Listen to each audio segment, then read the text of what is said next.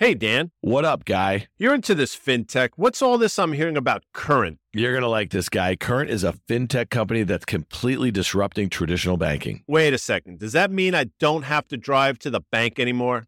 Yeah, exactly. I manage an important part of my family's finances from one easy-to-use app. Well, I got to get this app, but where can I learn more? It's super easy. Just go to current.com/OK, OKAY, and download the app. That's current.com/OK. Current is a financial technology company, not a bank. Banking services provided by Choice Financial Group, member FDIC, and Cross River Bank, member FDIC.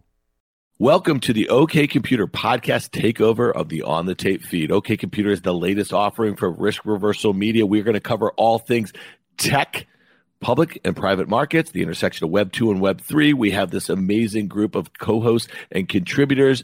This is going to be in the On the Tape feed for a short period of time. So please follow OK Computer in your podcast stores so you get new episodes every Wednesday on your phone. Thanks.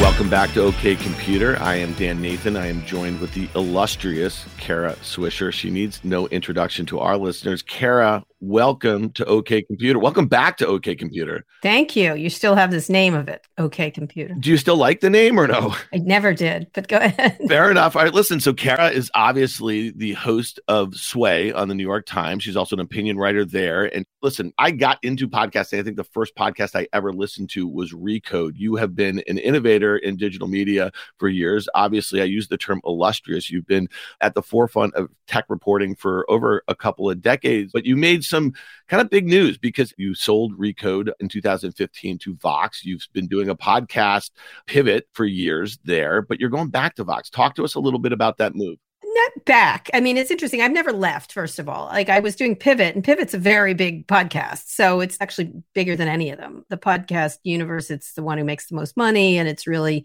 we have a fan base that's just exploding now for some reason. There's a real interest in Pivot. And so I wanted to focus a lot more on Pivot, for one, because it's really promising in terms of other ancillary things like a premium service or TV, newsletter. There's all kinds of things that Pivot has not done at all. And already a good business is a podcast business, a premium version of it, specific ones. And so I can't really focus on it when I have another one there. And so that was one issue, is that Pivot is really exploding and the numbers are very obvious that you can watch it. Sway was growing well. It was going well, but I had a lot more control over Pivot. So that's one of the reasons. And the second thing is I really wanted to own my own IP, and you can't do that in a big media company except for Vox. And so one of the issues was owning my IP and having most of the control over data and staff and budget and revenue. And so that's one other thing. I've always been an entrepreneur and had control over that. I have it with the conference and everything else. And so I just was, as much as I love the New York Times, they don't give their staff control over anything. And so it's fine. That's the way they work. But I just was more entrepreneurial, especially when I wanted to do live things or expansion. So I couldn't really do much with the product without getting lots of okays from people. And as you know, I don't like speaking of okays. I'm not one who really solicits okays. I just go ahead and do it. And so it's a great place to be. I had a great run there, 4 or 5 years of writing. I had a lot to say. I wanted to say about tech in that forum because I think it had impact, and it obviously has. People have changed their opinions of Facebook and some of the others, I think, due to some of our writing there. And I did want to sort of make the interview higher level and switch it out from just tech, which I did there. And so there's going to be a new podcast, an interview podcast at Vox, I guess, but with Vox that we're going to be making together. And I brought over someone who produced Sway with me to do that because she's also very entrepreneurial. And so we're going to be looking at TV and a bunch of other things, video and stuff like that. Yeah, well, it is amazing when you think about, for instance, my 79-year-old mother would see you on CNBC, on MSNBC, on other TV, but she wouldn't be a reader of your Recode blog, but she used to see you on the opinion page. And I think that it is appropriate when you think about all the palpitations that we've seen in media and digital media, that her finding you on the New York Times is likely to help her find you in other places going forward. And I think that's really important. I think some of our listeners forget, I mean, you were at the forefront of this digital transformation of media, because I remember All Things Digital being one of the first blogs It was the first. Yeah, everyone's like, Substack. I'm like, we did that already. It was interesting. I mean, it's a different business model, obviously, and I have a lot of regard for Substack and what it's doing. But we were doing that very early. We did that within the Wall Street Journal. Remember, I worked at the Washington Post, the Wall Street Journal, and the New York Times. So it's not like I hate old media in any way. I think they're great. You know, within the Journal back then, they weren't entrepreneurial enough, and we left. So that's why we left, is they didn't want to expand our All Things franchise. I thought they were cheap about that myself. And they decided to do that daily. If you remember, it was a disaster. We felt the All Things franchise was really interesting, but they decided not to do it.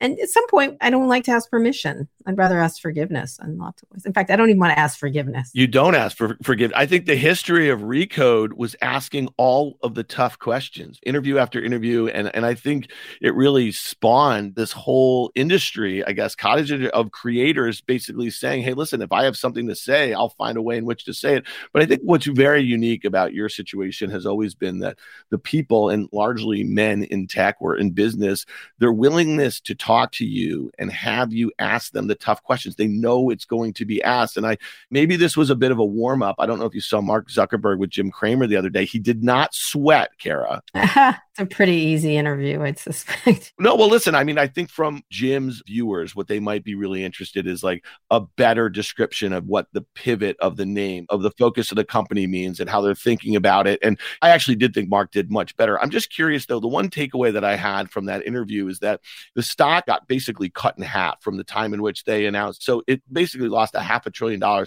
in market cap. Obviously, Sheryl Sandberg recently left. And I thought that was a really interesting scenario because, to be frank, I'm not sure that investigation on her way out is something that, if everything was all cool, would have happened here. But I'm curious how you think about this. I think he did the best job of explaining what the metaverse means, at least that I've heard over the last few months or so. So he said by the end of the decade, they hope to have 1 billion users doing things in the metaverse and monetizing them. And again, here's a company with 3 billion monthly active users. It's not a far cry. But what does that mean? Does it mean just trying Oculus once? Does it mean, I'd like to know the specifics. He likes to throw out numbers. It probably means commerce. It probably means monetizing. I'd like to know what that means. That would be my follow-up question, is like, does that mean one person who tries an Oculus once? Or does that mean, he loves to do that with the numbers. Remember, if you recall during the Russia thing, they're like, there's no instance of Russia on this platform. And I called them up and I said, do you know that? Or you just made that up? It was some number, 0.11%.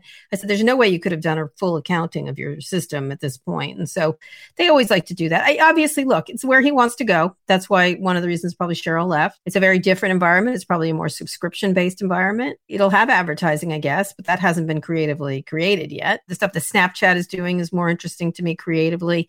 Some of the stuff gamers are doing are really creative. I mean, good luck. He doesn't have anywhere to go, right? That's the thing. The social network is starting to go down. And that's it, right? So they've been monetizing Instagram really well. E-commerce, I think, is a big part of that. I think he did mention, which I think is pretty fascinating, when you think about WhatsApp, they've really never monetized that. So they're talking about a kind of business to a consumer monetization model. Listen, I think there's a lot of things there. You mentioned Snap, and I saw that Evan Spiegel is going to be at your Code conference in September. You seem to like him. I think it's kind of interesting, though, that company, that is ready for this, a $22 billion enterprise value, which is kind of remarkable when you think about it. It's a small company. They're going to do $5 billion in revenue, primarily ads. And Facebook, or Meta, whatever you want to call it, this year is expected to do $125 billion with over a $400 billion market cap. And so it's just interesting that we still have the David and Goliath. And I think when you started reporting on the internet 20 some years ago, I mean, a $22 billion enterprise, profitable on an adjusted basis company would have been huge, right? But this is like a really small company right now. So I'm just curious, how do they play? So is Twitter. They're all small compared to Facebook, right? At this moment in time. The reason I like Evan is because he's creative and the stuff he's making is interesting. And most of the stuff I see out of Facebook is copies of other people's and sort of pale copies most of the time. I haven't seen that much that's innovative out of them. And so that's all. The same thing with Microsoft back in the day versus Apple. Apple was so much smaller than Microsoft. Remember how small it was? How small. And I don't mean to say Snapchat's going to be bigger than Facebook. It's not. That would be hard. But when Apple was in trouble, its products were still innovative. And I was like, they're going to win because they're innovative. And I guess you could muscle your way into any market and muscle everything and copy everything, but it doesn't make you a great business. I just don't think it. And so if they're creative here, That would be great. Seems to be the same people. So there's no fresh new faces there that I see, particularly with Cheryl leaving, but the same gang that's hung around Mark's basket forever is sort of jockeying for position. And so that's great. If they can do it, that's great. I like the Oculus, as I've said, but it's a small business. If you actually look at the business, it's small and it's a lot to weight an entire business on. Now they can hope, just like with AOL, that this other business just declines in a nice slow glide down, but down is where it's going. Listen, they still have dial-up customers at AOL. Listen, Yahoo just got lifted out of Verizon Media by Apollo. How about that? They had a big presence at Cannes Lion. I was there. I was sort of like, Yahoo's all over the place. They had advertising. A lot of purple. Our friend Katie Stanton was just named to the board. I don't know if you saw that. Oh, was she? Yeah, that's the Apollo. Oh, okay. And it's very interesting. Katie would tell you that her first job that she loved in tech was at Yahoo Finance in the late 90s. She was. I remember that. So let's see what they do there. They have a lot of data on people. They've got a lot of users. You could do something with that. I don't think you can't. There's very few big groups of people on the internet. That's valuable, and you can make some hash out of it. Same thing with Twitter. It's small. Let's talk about small and unprofitable is Twitter. We're going to get to that through Elon. But here's one thing I really wanted to hit this because you've been spending, it seems, a bit more time trying to figure out. You had Chris Dixon, Andreessen on Sway a few weeks ago, and it was a really fascinating conversation, especially when you consider where crypto as an ecosystem or an asset class, if you will, was at the time. It's bounced a little bit, but not really. And Chris is obviously, I think you just raised a $4 billion fund to invest in Web3. And your question really was, what the hell is Web3? He's the one with his famous thread who kind of defined it, I think, in the start of 2021. And then what's the future of it? And I think that this is really interesting because we've had this kind of war of words between Jack Dorsey and Mark Andreessen, and Elon got in there and a bunch of these tech luminaries. But Chris's comment to you, I thought was really interesting. I think this is the most important thing to counterbalance the power of the big tech companies. And I'm just curious, and this is the thing that got Jack Dorsey snapping back in December saying, who owns Web3? It's the VCs. And so you're going to create the very thing that you're trying to counterbalance. I'm just curious what you took away from Chris's conversation on the topic. Well, I think he's on his back foot, right? Of course, he's on his back foot right now, given the situation there. The numbers are really down, and I don't see them going back up anytime soon. Wait, you're already speaking, Kara, like a crypto folk when you say the number is down. I'm not a crypto folk. Just by being like, I don't know, the anti-cryptos attack me all the time because I'm like, I don't know. Maybe there's some contract thing. Maybe there's some collectible thing. Maybe there's some financial things. Obviously, one of the things that a lot of the Bitcoin, like Michael Saylor, is trying to get rid of all the other coins, right? Because most of them are Ponzi schemes, essentially. And so because there's so many and it's so Wild West, you're going to have a lot of grift. And so what I wanted to sort of explore with him is, how do you clean that up? How do you make it into a real business? And is it going to be useful? Is it just a speculative asset? Is it a commodity? Is it like a stock, an asset? And so I think a lot of that has to be sorted out. And so I think people are uncomfortable and you're like, I don't know. I can't tell. There seems to be some stuff here that many people I think are smart find interesting. There's also a lot of things that many people I think are smart find illegal and problematic and not scalable. And so again, what I like to do is say, all right, well, let's figure out where it's going. People are so reductive these days. It's really hard to have a conversation with anybody. And some of the stuff is really interesting. And some of the stuff is clearly illegal. And obviously all of it's unregulated. And even stable coins, you don't know how many dollars and what, and how do they, which is what I was saying about Mark, is like, $1 billion what? I would like specifics. And what tends to do is these people tend to throw out numbers, whether it's Mark Zuckerberg or the Bitcoin people, but they don't tell you what the specifics are. And so therefore, it's a lot of hype until I actually see the actual business of it. Which comes back to regulation. And you had Gary Gensler, the head of the SEC at Code in September, and you guys spent a lot of time on that topic. And, it was Parit actually interviewing, which I thought was pretty great. It was kind of surgical in a way, and he kind of refused to frame the regulatory path forward, which I think is one of the things that really frustrates a lot of practitioners in the space. But here's one thing that I'm curious, and you got to get him. Have you met this Sam Bankman-Fried? He is the founder of FTX. And he's really capturing the imagination of both crypto and other folk. And I thought what Dixon said to you was really interesting, is that this feels a bit more like '08, some sort of big macro event with what's going on.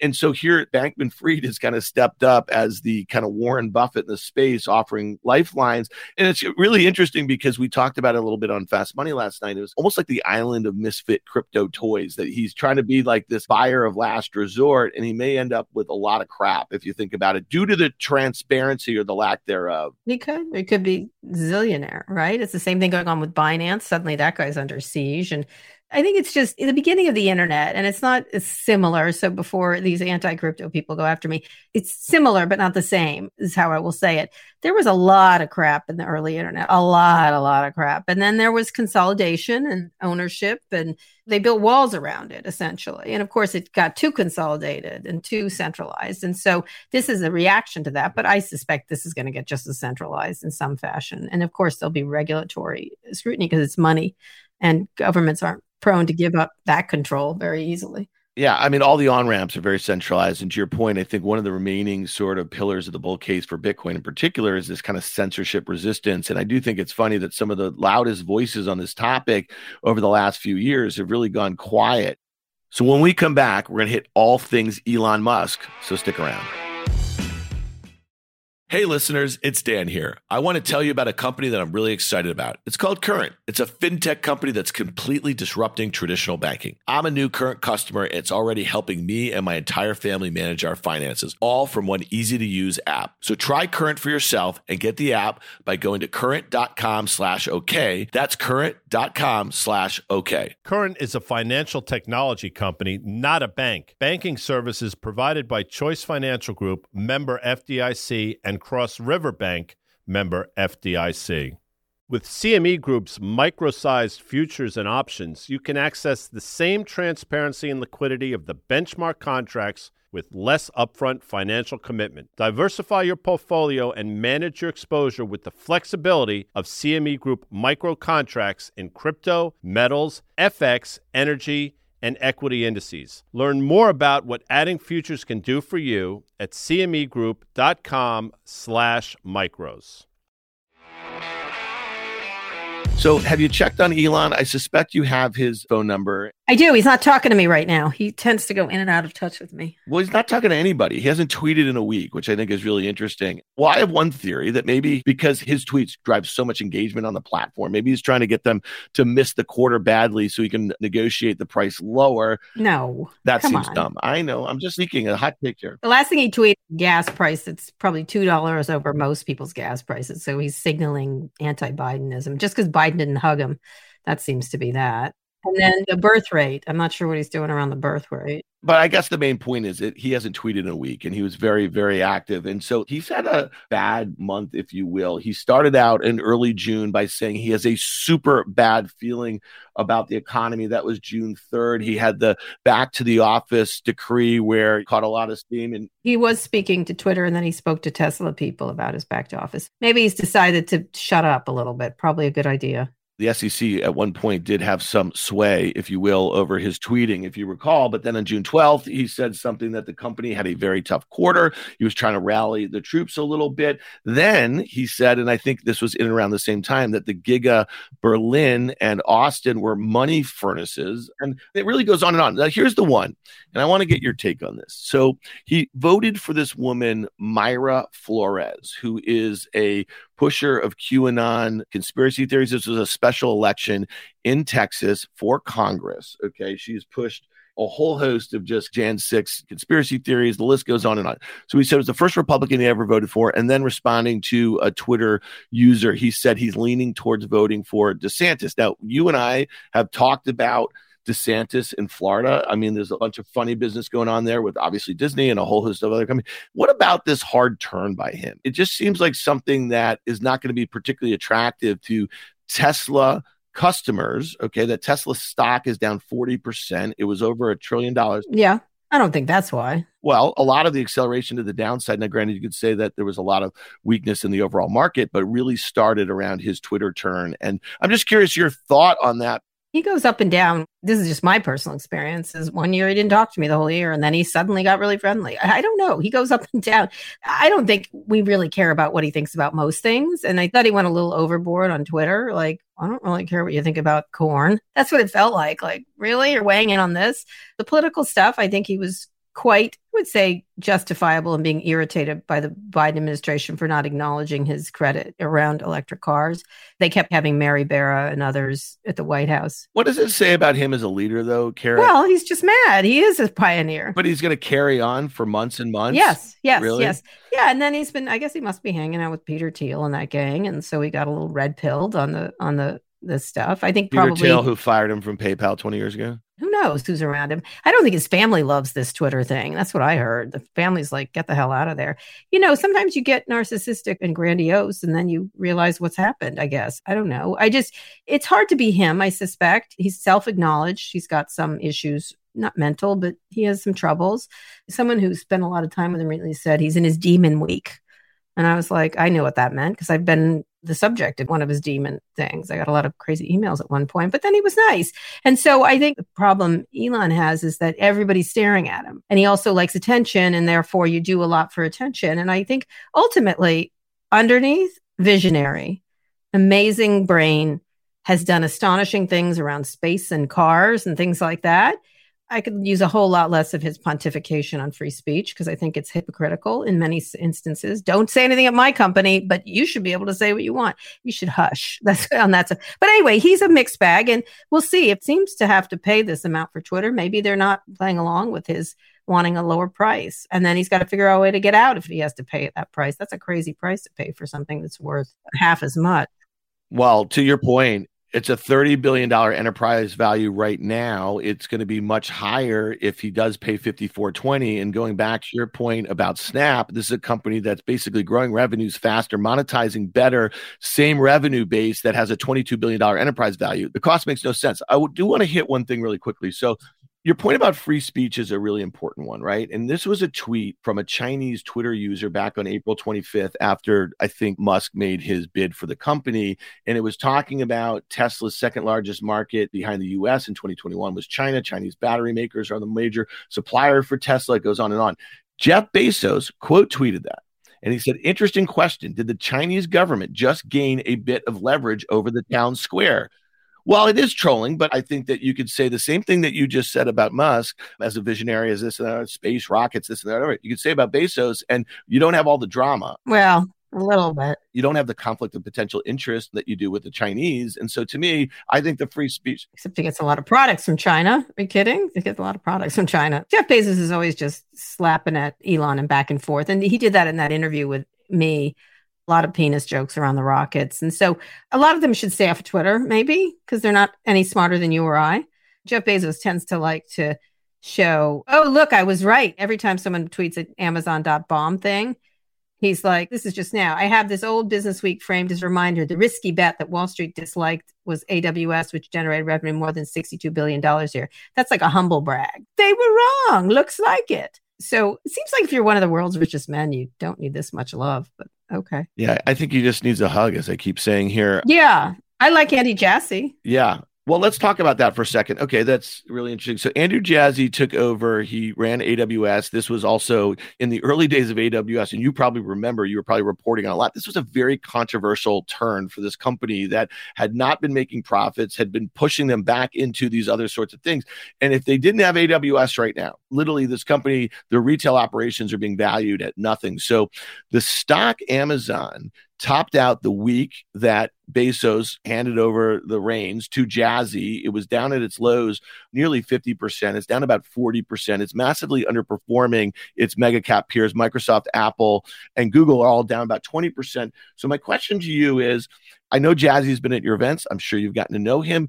Are we going to see the sort of succession that we saw with Tim Cook at Apple, with Satya at Microsoft, with Sundar at Google? Because all of those over the last decade, let's call it, have been massively successful. And in some ways, the Jassy handover might be setting the stage for the next big move. Because I think about this. There was an article in one major publication last week that Jassy has to now fix the overexpansion of Bezos, which I thought was funny. There's been some misexecution. solution. Well, let me just say, I don't blame Jassy for this. Look, it started to go up like crazy. This is maximum. It was in the 90s in March 2020 when the pandemic started. And then it went crazy upwards to like 188 in July of 2021. And now it's down back to the 109, not the 90s, but 109. It's where it was. And so that was a pandemic spike because everyone was using Amazon. So I don't particularly blame Andy Jassy for anything. Now, then they are facing headwinds of more labor. They've got to be spending on labor. They're going to have to deal with recycling and that kind of stuff. They're going to deal with regulatory issues. He's inheriting a lot of more difficult things, but I don't blame him at all. He did a great job with AWS. Thank God for Andy Jassy. So a lot of what he's doing is cleaning up from the pandemic expansion, which he was not responsible for. That's right. Well, here's one for you, because I know that you're a very proud mom, and you and I both have kids around the same age. Your older set are mid to late teenagers like mine. And I've read and listened to you for years and years. And oftentimes when you're talking about consumer internet or social, you did so through the lens of your boys. You channeled their sort of stuff. And I always thought that was really interesting because I would do the same with my kids. And a lot of it was around that confluence of social and mobile. And now you have these beautiful addition to your family, 2 little kids. What do you think going forward? I found your interview with John Doerr about climate tech fascinating on Sway. And how do you think the next phase, the next 15, 16, 17 years of the tech coverage that you have, thinking about it through the lens of your young kids now, it might be just totally different. We might be focused on these really big problems here. Sure. I don't know. I'm worried about climate because I have young kids. I'm worried about democracy because I have young kids. I've never thought about leaving this country. It's the first time I'm like, oh, God, if this crazy Supreme Court keeps misbehaving, I'm worried for my marriage. I'm worried and I don't say that lightly. I'm not one of these, I'm going to go to Canada kind of people. But Lord, I don't want my daughter to be in a country that this is how they treat women, when the rest of Europe is great, or the rest of the democratic world is great on these issues. So I think about that a lot. And then, of course, obviously, climate change is the most important issue, which is why I had John on. And so I'm going to be doing much more of that because how to solve this problem is really significant. And so I think about it, not just for my younger kids, but my older kids too, is like, I'm not going to be here. You're not going to be here, but they're going to have to deal with what we're doing here. And so you see a lot of these climate emergencies and you go, this is going to be a challenge for a very long time going forward. There's something I share with Elon Musk. I think he saw that very early. That last time he was sort of losing his mind. It was because he felt Tesla had to succeed, and so did his space endeavors, because he thought the world existential crisis was happening with climate change. And I agreed with him. I thought he was a little bit over the top, but now I see why his concern was. And so he has a lot of kids too, by the way. I think anyone who has kids and thinks about it almost continually about what the world will be like for them when they're older, and their children too. It is obviously an existential problem. I think that your conversation with John Doerr, who's obviously a legendary VC, he said to you, it needs to become a top 2 priority for voters here. And I guess I wonder, and it brings me back to Musk's, and maybe it's just a fad, but this political turn, and that article in the Washington Post from a couple weeks ago about Peter Thiel helping build big tech. Now he wants to tear it all down. That libertarian bent that we're seeing in a lot of these tech billionaires, it actually doesn't, in my opinion, advance those sorts of causes. I think vast difference between Peter Thiel and Elon Musk. Well, he's a financier is what he is. He's like the modern day version of JP Morgan or anybody else who like to manipulate through money, not a creator.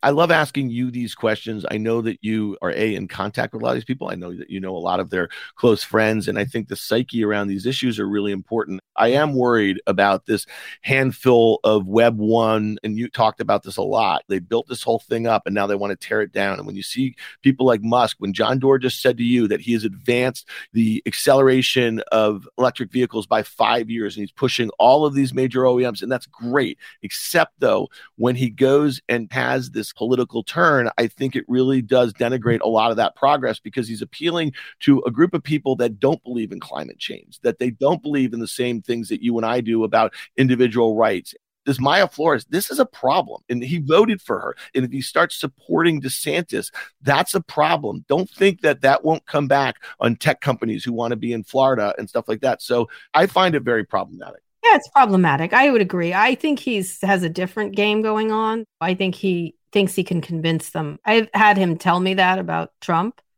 one time. I remember him saying around gay and lesbian issues, obviously he's a support. Was when I spoke to him, a very strong one. And he said, I can convince him. And I was like, listen, Jesus, I'm sorry. This guy's really quite an unsavable character, an unsavory and unsavable character. And so the problem with the right now, they're sort of embracing him and he's the best thing ever. He'll turn on them too when he wants to. That's the thing. I'm sort of like, just wait 10 minutes and we'll see what happens. I think eventually he will shift again, as he always does. He did like Obama. He did like certain Democrats. I just think he wants nobody to bother him. That's my impression of him, is that he wants nobody in his business. And so anybody who does that, like a Ron DeSantis, he gets influenced by. That's all. And by the way, so what? Let him do what he wants. It's not my business if you want to be a complete troll your whole life when you're a visionary. And if you want to change your incredible visionary accomplishments and swim around in the mud for a while, well, I think that's a shame. I'll just say this, is that for all the advances that he's made as it relates to electrification of automobiles and what he's done with space and that sort of thing, I think he runs the risk with his views on free speech and what he wants to do with Twitter of really setting back the clocks on so many of these issues. And you just mentioned climate, and we have gun control, and we have reproductive rights, and we have same-sex marriage. I mean, there's a lot of things that are tearing at the fabric of our country right now, and his voice and his influence could be used in a much more positive way that are affecting Americans every day. And so I don't actually give a shit. If he got hit by a bus tomorrow, and I'm not wishing it on him, the electrification of auto would still happen. We'd still be moving forward with rockets. We might not have the same focus as Mars. So my point is like, he's just one man and he has influence, and I don't think he's using it in the right way right now. Well, guess what? Never had kids. They never do what you want. You know what? There's a lot of people, and a lot of people have influence, and he's not the only one. And unfortunately, what happens, we coalesce around a Trump or a Musk, and we think everything matters, and they become this sort of Rashomon test on all of us, right? So there's lots of people besides Elon Musk in this world. I'm certain of it. And I'm certain there's a lot of people who will help us, and a lot of people will hurt us. So why don't we focus on that? That's the problem, is we tend to like coalesce around one great leader. And it's a mistake on our part to put so much faith. How much influence does he actually have versus how much we think he has? Well, I probably heard you say this. I know you're a comic fan. With great power comes great responsibility. I think he's acting like an asshole on Twitter. He should stop doing it. That's all. Otherwise, get back to the good stuff. We love it. We love the good stuff, Elon. That's a great way to end it. I really appreciate your time. I love chatting with you. I always love your opinions. I can't wait to see what you do with Vox. You are not returning. And Code is coming. I will be at Code September 6th, I think. You should be there. Let me just tell you, it's quite a thing. I was there last year. It was amazing. No, it's amazing this year. Maybe Elon will be there and you can tell him you think he's a chode. He'll give you a Rudy Giuliani slap on the back. Yeah, that was amazing. I was nearly pushed over. I was like, that's a Staten Island hello. Give me a break. Yeah, that's what they do there. That would be what Pete Davidson would do. All right, well, listen, Kara Swisher, thank you so much. We're really looking forward to see what happens over there at Vox with you, and we'll check you at Code in the fall. All right. Thanks, Dan. Thanks, Kara. See ya. Bye. If you like what you heard, make sure to hit follow and leave us a review. It helps other people find the show. We also want to hear from you. Email us at contact@riskreversal.com.